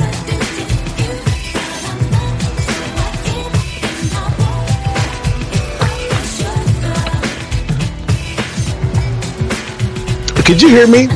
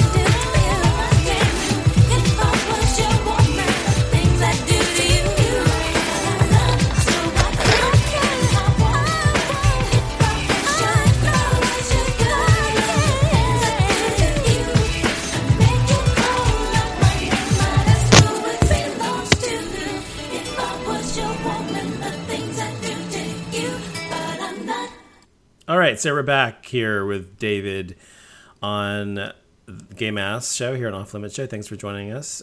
So David had asked me a question about a biracial guy, half black, half white, whom had put on his Facebook profile that he was white. When he was asked about it, what did he say, David? I'm sorry, I was eating lemon cookies. I really It's okay. I was tearing them lemon cookies up. I get to listen to Janet Jackson, and I'm like, this is my chance to tear these lemon cookies up. And I damn near got choked. Okay. I'm so fat. No, he was saying that the reason he doesn't say black because he looks more white. But in your opinion, he does it. I'm gonna send you a picture later. Okay. Obviously, you don't look white. Yeah. So and not only that's just one issue with this person. The second issue is he's always you need to come over here and do this. And he runs with the gay crowd, and so I think he's nice. I just have the problem with the whole thing. You look brown, but you're obviously not white, but you identify as being white, which is that's you. How old is he? He's older than me. Okay. All right. So let me say, speaking as a biracial person, what I think about this, because it's a sensitive topic. First of all, this is my overall answer is that if he identifies himself as white, he's free to identify himself as white. If that's how he identifies, fine. He's half white, he's half black. He identifies more with his white side, whether he looks like he is or not. In his mind, how he feels inside and whatever, that's who he is. So that's fine. I think he has every right to identify himself that way. However, I also feel that the reality of the situation is that what you are perceived as is what you are. So it doesn't matter if he is half white and half black. If he looks black, he's black. If he looks white, he's white. If he looks Hispanic, he's Hispanic. If he looks, Asian, he's Asian. It didn't matter what he really is. And I've told you how I've had to deal with this myself. And being biracial, half black, half white, my mom being white, my dad being black, and all of my life through certain phases in my life, I looked more white or more black or whatever, or more something else. And so when I was really young, like when I was born, I had blonde hair, blue eyes, and so people thought I was white, and then they thought my mom had an affair, and blah, blah, blah. And then when I got older, I looked more black. And then when I got to my teen years, I looked white again. And then then after my teen years through college, right around college and through my 20s, I looked more like Hispanic. And now people always think I'm like Middle Eastern. And so throughout that's my what life, I thought, honestly. Yeah, that's what everybody always thinks. And so throughout my entire life, I have been identified as white, black, Middle Eastern, and Hispanic at different points in my life. And so it fucks with your brain because one of the most important things I think people have to have is a self-identity. And so even though I always knew what I was half black and half white, no one ever identified me as being half black and half white. I mean, people who knew me did, but I mean, people who just saw me out and about identified me as something else because I am a pretty good mix of both. I'm not like really all black looking or all white looking. I'm kind of like somewhere in between, and so that's why it's like kind of whitewashed all out. And it's hard to explain, and that's why you don't look one or the other, or right. You don't even look biracial. I guess you're saying you don't look particularly biracial. You look like a different race altogether. Exactly. So people don't categorize you as biracial. And so that people see me, and so my point is I'm perceived as being whatever people perceive me as. I mean, that's what I am to society, and that's how I'm treated. And so whether I'm walking into a Barney's New York store or I'm walking into... don't go to Barney's. I know. I was going to talk about that later. That's why I mentioned it. Barney's New York store, I'm walking into Walmart, or I'm walking into an airport or whatever, I'm treated differently. So if I'm walking into the airport, I'm getting on the plane, and somebody thinks I look like a Middle Eastern, and, when that whole thing happened in 9/11, people treated me very differently than they ever did before. And I wasn't... And they saw my passport, my last name, my last name is completely not anything remotely... Middle Eastern. So it's like there's nothing about me that is Middle Eastern except the way I look to these people. But I was treated very badly. I remember they thought your name was Patel. They thought, some shit. That's so racist. I'm sorry, I'm being funny. No, But that's the other thing I was going to say. I'm glad you mentioned that because I've told you, I don't know if I've told you this or not, but I have my architecture and interior design clients I've had over the past I don't know 13 years or whatever, but I have had literally, I'd say probably 30% of my business, 30% have been by Indian people. And and I like Indian people, except they're very cheap usually. But anyway, and that's really rude, but it's true. And they want to barter everything. And I know this because I've worked with probably 15, 20 Indian couples throughout my tenure as a designer. Okay. And every single one of them wanted to, except with the exception of one, wanted to barter with me on my pricing. I'm like, no, this is the price. My point I'm saying this though is that the reason I think these people gravitated towards me is because they saw me, they thought that I was Your Indian. family. Yes. And I'm not. And so a lot of times they would meet me and they go, oh, well, he's not Indian, he's in whatever, but they would still use me or whatever. But so my point is that this guy, your friend of yours, whatever, he in his own mind, and this is the thing about being biracial, is that when I was growing up, I had the same perception about myself. I was raised about my mother. I was raised about her family. That's who I identified with. That's who I knew. That's how I felt inside, even beyond my father's side. And I never felt at home on my dad's side. And is that because he's black? I don't know. Is it a cultural thing? It's because I don't like his family. It's not that I don't like them. It's just I never felt comfortable with them. And I did my mom's family. I think it's because I felt accepted by hers. I didn't feel accepted by his to some degree, but that's a whole other fucking story. But anyway, my point is so I identified with the white side of myself much more than I did my black side. And that's who I grew up as, whatever. So people would ask me, like when I went to the DMV, it's called here, it's called the DPS. But anyway, to get my license at 16, I had to fill out whether I was black, white, or Hispanic or whatever. And they wouldn't let you say, that's before they had the other box or mixed or whatever. And so I got to the thing, my mom was with me, and the lady at the counter says, so you have to pick one of these. I go, well, I might pick in one because I am both. That's exactly what I said to her. And my mom's like, yeah, he's both, so why does he have to pick one? And she said, because we require that in Texas, you have to pick one. We can't have multiple races. And we're like going back and forth with her about race and stuff. And so the security guard behind her said, he said, I'm biracial. My mom's white. My dad's Hispanic. Or my mom's Hispanic. My dad's white. And he said, I think it goes through the mother. And like somehow there's some genetic makeup or something about that. I mean, there's a stupid little wives' tale thing. I don't know. And so since my mother's white, she put white on my driver's license. And so my driver's license still says white today. And no way. No, I've never changed it. Why would I change it? I have no reason to change it. And they've never asked me to change it. You know what I mean? I've never been asked to declare my race ever since I was 16 years old. But see, I would think that would cause problems because I've been stopped before, and they've never said like, come on now, you're not white. It says white, and it says white, and they haven't questioned it. No, you know why? Probably because in Texas, I don't know if it's everywhere else. A lot of times, sometimes I'm still perceived as Hispanic, depending on who it is. And if it says white, you can be white, but also Hispanic. Hispanic, yeah, yes. I knew that. They probably think that I'm Hispanic, and just it says white because of that. So that's probably what they're thinking. But whatever the case is, though, this guy, he has a right to say he's white if he feels he's white. But I understand what you're saying because he's perceived differently, and I agree with you.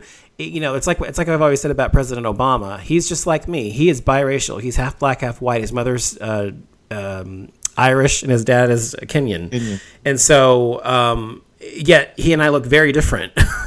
So we're both made up of the same races, generally speaking, but we look very different. So I can call myself white if I wanted to, or black if I wanted to, but he looking the way or Hispanic or Middle Eastern, depending on my day, I guess. But he looking like a black man, he really has no choice but to call himself black because that's how he is perceived by society, even though he is biracial. And I always get upset when people call him black because he really isn't the first black president. He's really the first biracial president because that's, to me is an affront to the rest of his genetic makeup because he's not it's like he's like a little bit white and a lot black. He's equal amounts of both. And so being biracial, this guy, and I understand his plight and I understand what he's saying, and it may annoy you, but being biracial, is its own thing, and it's very difficult to explain unless you go through it. Like, I don't know what your experience is being a black man. I know what my experience is being me, being biracial and being looking the way I do, whatever. That's it.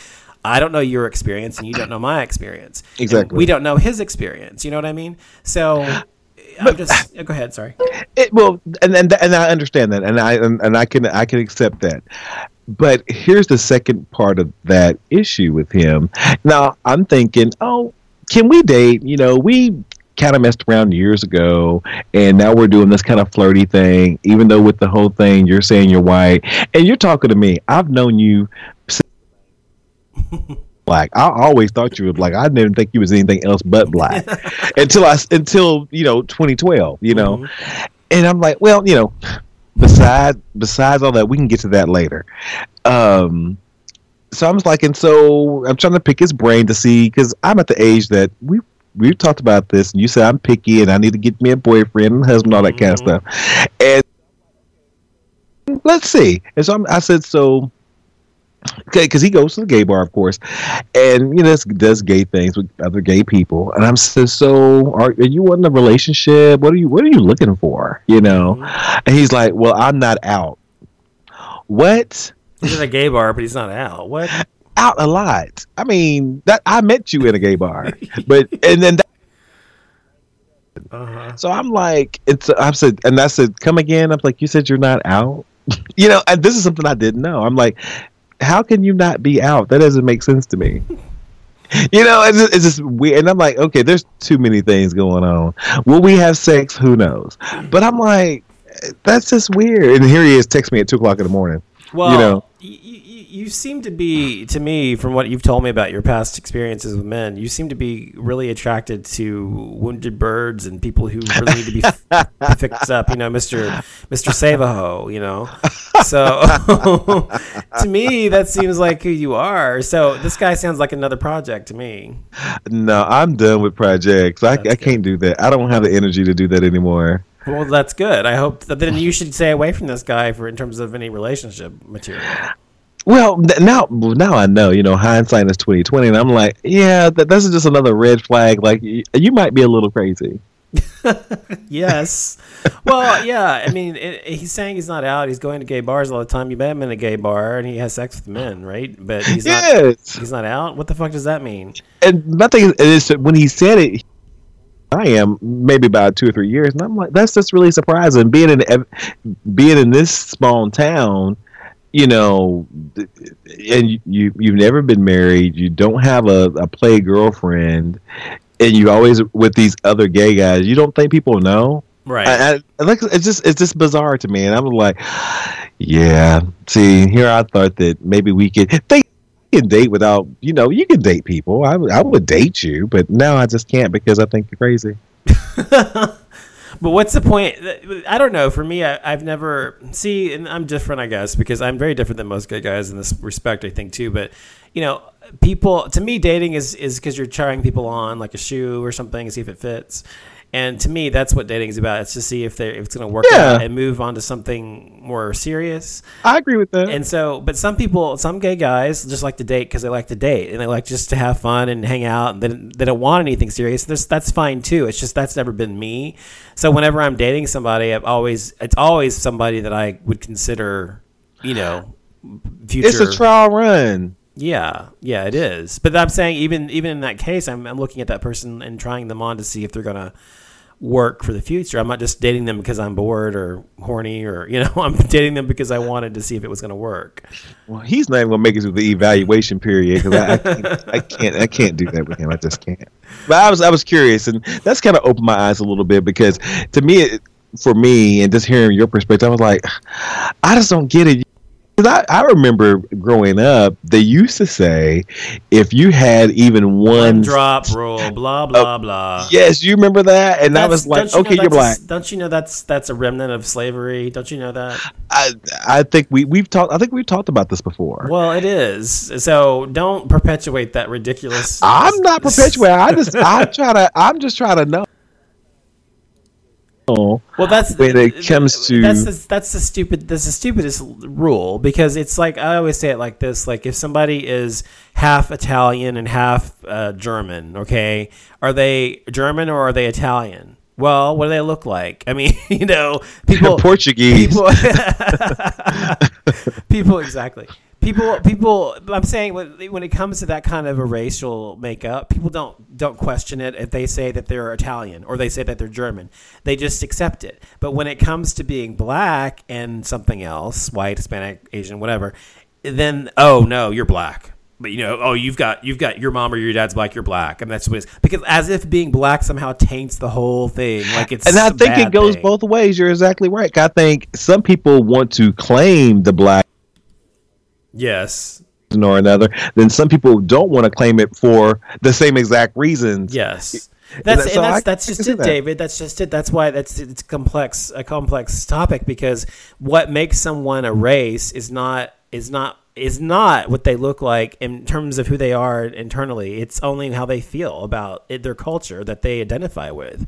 That's their race. And that's how I've always said this. Your race is not, I mean, yes, racially you may be something physically on the exterior. You may look a certain race, and that's how people perceive you, yes. But what your race is truthfully your culture. So if you are a black man who grew up in Compton, in the 90s, then you're going to be stereotypically ghetto black, like ghetto people think about black people or whatever. And if you're a black man who grows up in like Beverly Hills, California, you're going to be stereotypically like uptight, rich white guy type of a guy. And so that same black man is going to identify with two different, places depending on where he grew up and culturally he's identifying with. So just because he may look black on the exterior, I mean, he is black, yes, physically, racially black, makeup, yes, fine. But culturally, he identifies either with the Caucasian race because that's what he grew up around, or he identifies with the black race because that's what he grew up around. Do you see what I'm saying? I see what you're saying, except for one thing. The opposite thing happened to me. I grew up in the inner city. Yeah. I lived, 3 blocks. I could see the projects from my house. Yeah. I was blessed because I did have a mother. I do still. I did have a mother and father who were married, and they both were. We just happened to live in the inner city. Housing was cheaper, of course, and but my parents had a very strict upbringing for my sister and I wasn't allowed to do ghetto things. I couldn't say ain't. I couldn't run the street. We always had, my hair had to be combed. Me and my sister was always dressed. And I just want to interject quickly. The ghetto thing is not a black or white thing. It's just a ghetto. You know what I mean? Yeah. The first thing they think of is how a black person acts, and whether it's right or wrong. That's the first thing they think. Ghetto has come in to be more, but when people say ghetto, they're thinking about how black people live and who black people are who live in the inner city. Like you said, regardless if that's right or wrong, that's not the way it is, though. Because my point is like your family tried to raise you the way you should be raised in order to make it in society and sound like a proper person, and instead of raising you the way people around you are being raised, and being in a ghetto a ghetto actually is just a place where people of a certain culture congregate. It's not really, I mean, in America it always means somewhere where it's like run down and crappy, Yeah, but they and most time they're talking. Me is a black area. No, it's an area that's I read the definition just the other day. That's particularly dominated by one race. That's not particularly affluent. I guess a little bit more. The lower class area of town. Right. It says on this. It says a ghetto is a part of a city, especially a slum area, occupied by a minority group or groups. I think that says it's not, the minority is not white women. They're not going to think that's the first. They're a minority, but they're not going to think that when they think about them, they're not going to think ghetto. Well, they used to say in Germany, in Nazi Germany, they called the Jews where they lived the ghetto, the Jewish ghetto, the Jewish quarter in the city in Warsaw. And so that, and they also call the gay area as the gay ghetto. And the gay ghetto doesn't necessarily conjure up negative images of poor, rundown houses, it kind of conjures up the opposite. So, but you needed another adjective to reach that conclusion. Though. With the gay, you mean? Yeah. Yeah, but I understand what you're saying. I'm disagreeing with you. I'm just saying that it's not like being. I'm just saying it's ridiculous that people. Oh, it's totally ridiculous, but I just it is what it is, and that's what they say. Yeah. But while I said that is, I was shunned. Mm-hmm. I was raised in the inner city, in stone's throw of the projects, low income housing. I was shunned because my mother and father, no, you're not doing that. You're not running the streets all night. You're going to get good grades in school, and you're not going to act up and embarrass me. And so I was shunned by black people. Black people did not like me in high school. They called me a white boy. Mm-mm. Mm-mm. I struggle with my peers. Even with the kids who I grew up with as, little kids, once we transcended to high school, middle school, they shunned me. Oh, he's a white boy because he's in all those classes with them. And I wasn't embraced. That's just racism, though. Oh yeah, I wasn't embraced. So I'm like, I don't know. That's it was. The thing is, I still carry that with those black kids treated me right because.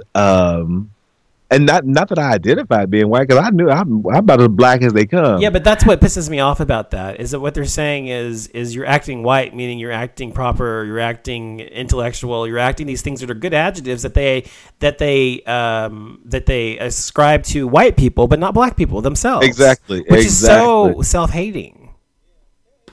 And I was like, why are y'all? I'm trying to succeed. Obviously, David, you look at you are black. So if you're black, you're a black man, you're a black man, you're a black kid, whatever, doing this stuff, then you are a representation of your own race doing good, not trying to be something you're not. That's exactly. So ridiculous. And they're like, oh, why do you talk like that? Because my mother would hit me in the mouth if I start saying some crazy. Well, that's just a function of where you grew up, and unfortunately, that's just another form of discrimination. So yeah, it's black on black discrimination. This is I'm not going to get into the whole light versus dark thing. Oh yes, we've discussed that before. Yes, I know.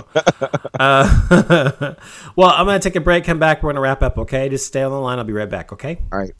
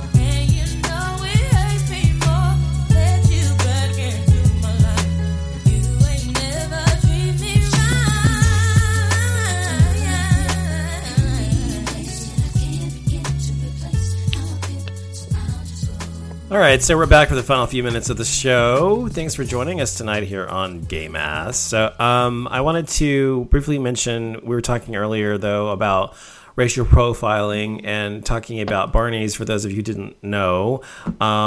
This is happening actually to, there's two incidents, but the first one was a black male purchased some very expensive product or something in Barney's, and It was a belt. an expensive belt in Barney's. And he purchased it on his own card and then was accused, detained, I think, and accused of having a fraudulent credit card, and he couldn't afford it or some shit. And so, was he arrested?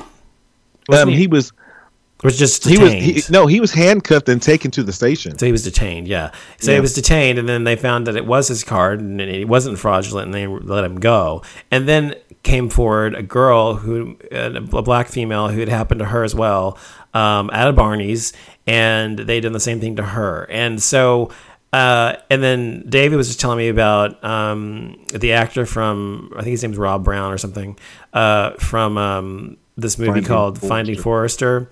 Was detained today for buying sunglasses that were too expensive from a Macy's and an in-house sunglass hut. So, do you know more about that? What's that about? I tried to go to the link, but I hear it's not working. So, he said he was paraded through Macy's flagship store in handcuffs, and this happened in June. I'm sorry. Okay. Detained for an hour in a holding cell in the store while the employee called the police because he purchased these glasses at Sunglass Hut, and they're like, you obviously used a stolen. They also say they claim that his identification was falsified.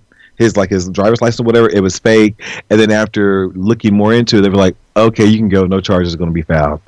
What the fuck is the world coming to? He slapped him with a $15 million lawsuit. I hope that fucker wins. I hope he does too. Fuck them, motherfuckers. That fucking pisses me off so bad. How fucking is it not enough to racially profile someone in your store and follow them around like they're going to steal something? Now they're saying once you've purchased something, because you actually have the means to do it, that now, you can't afford that and it's stolen. Fuck you. That fucking pisses me off. Oh my God. Exactly. Now I want to ask you this because I worked at a pretty high-end furniture store when I lived in Atlanta, and that was over $10,000 or more, we had to question them.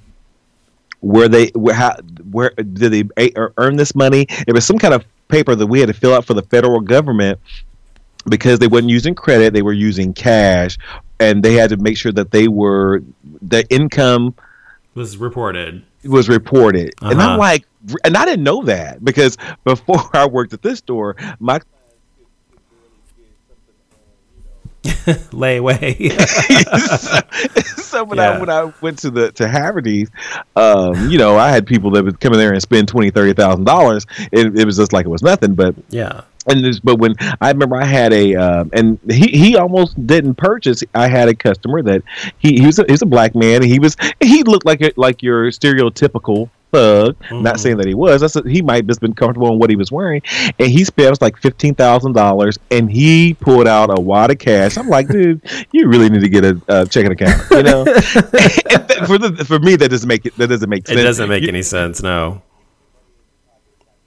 That makes no sense. You get you a high interest bearing checking account, you'll have a little extra, but that doesn't anyhow.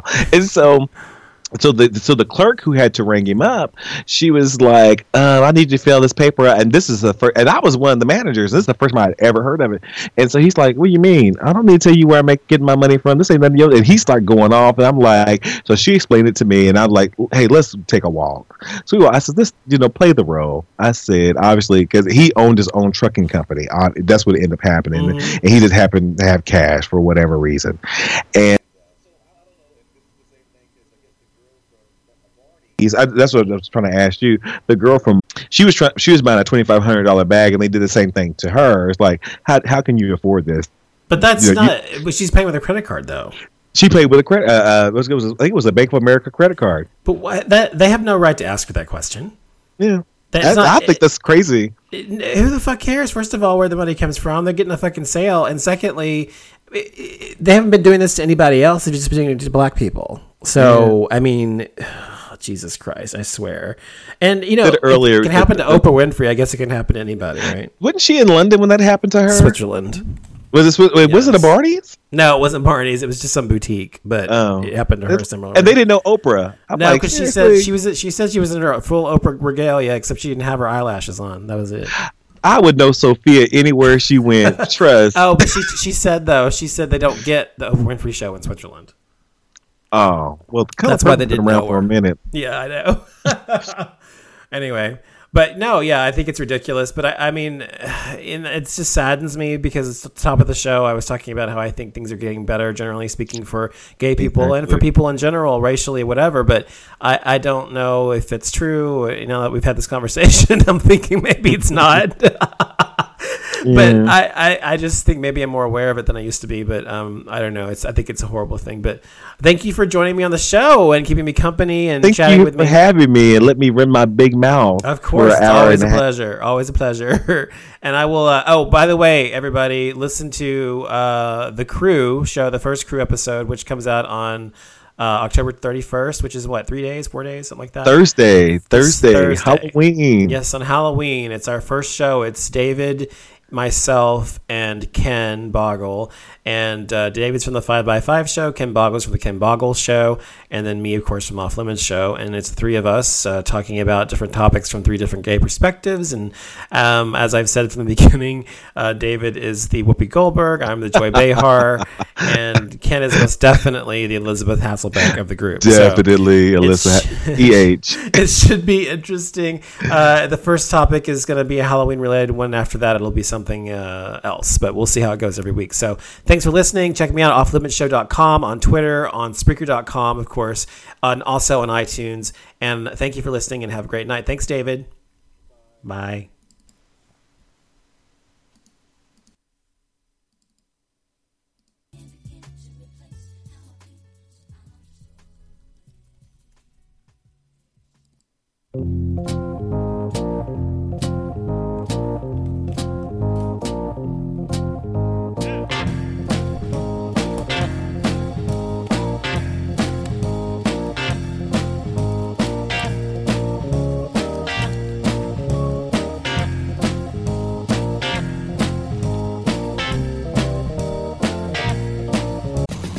Planning on traveling this summer? Make saving at the pump part of your plans with 2 times the fuel points from Harris Teeter. It's easy. Download your eVic coupon, and for every $1 you spend with your Vic card, you'll get 2 fuel points. That's up to $1 per gallon on quality fuel at participating BP and Harris Teeter fuel centers. Download your eVic coupon today and save money at the pump all summer long with eVic and Harris Teeter fuel points.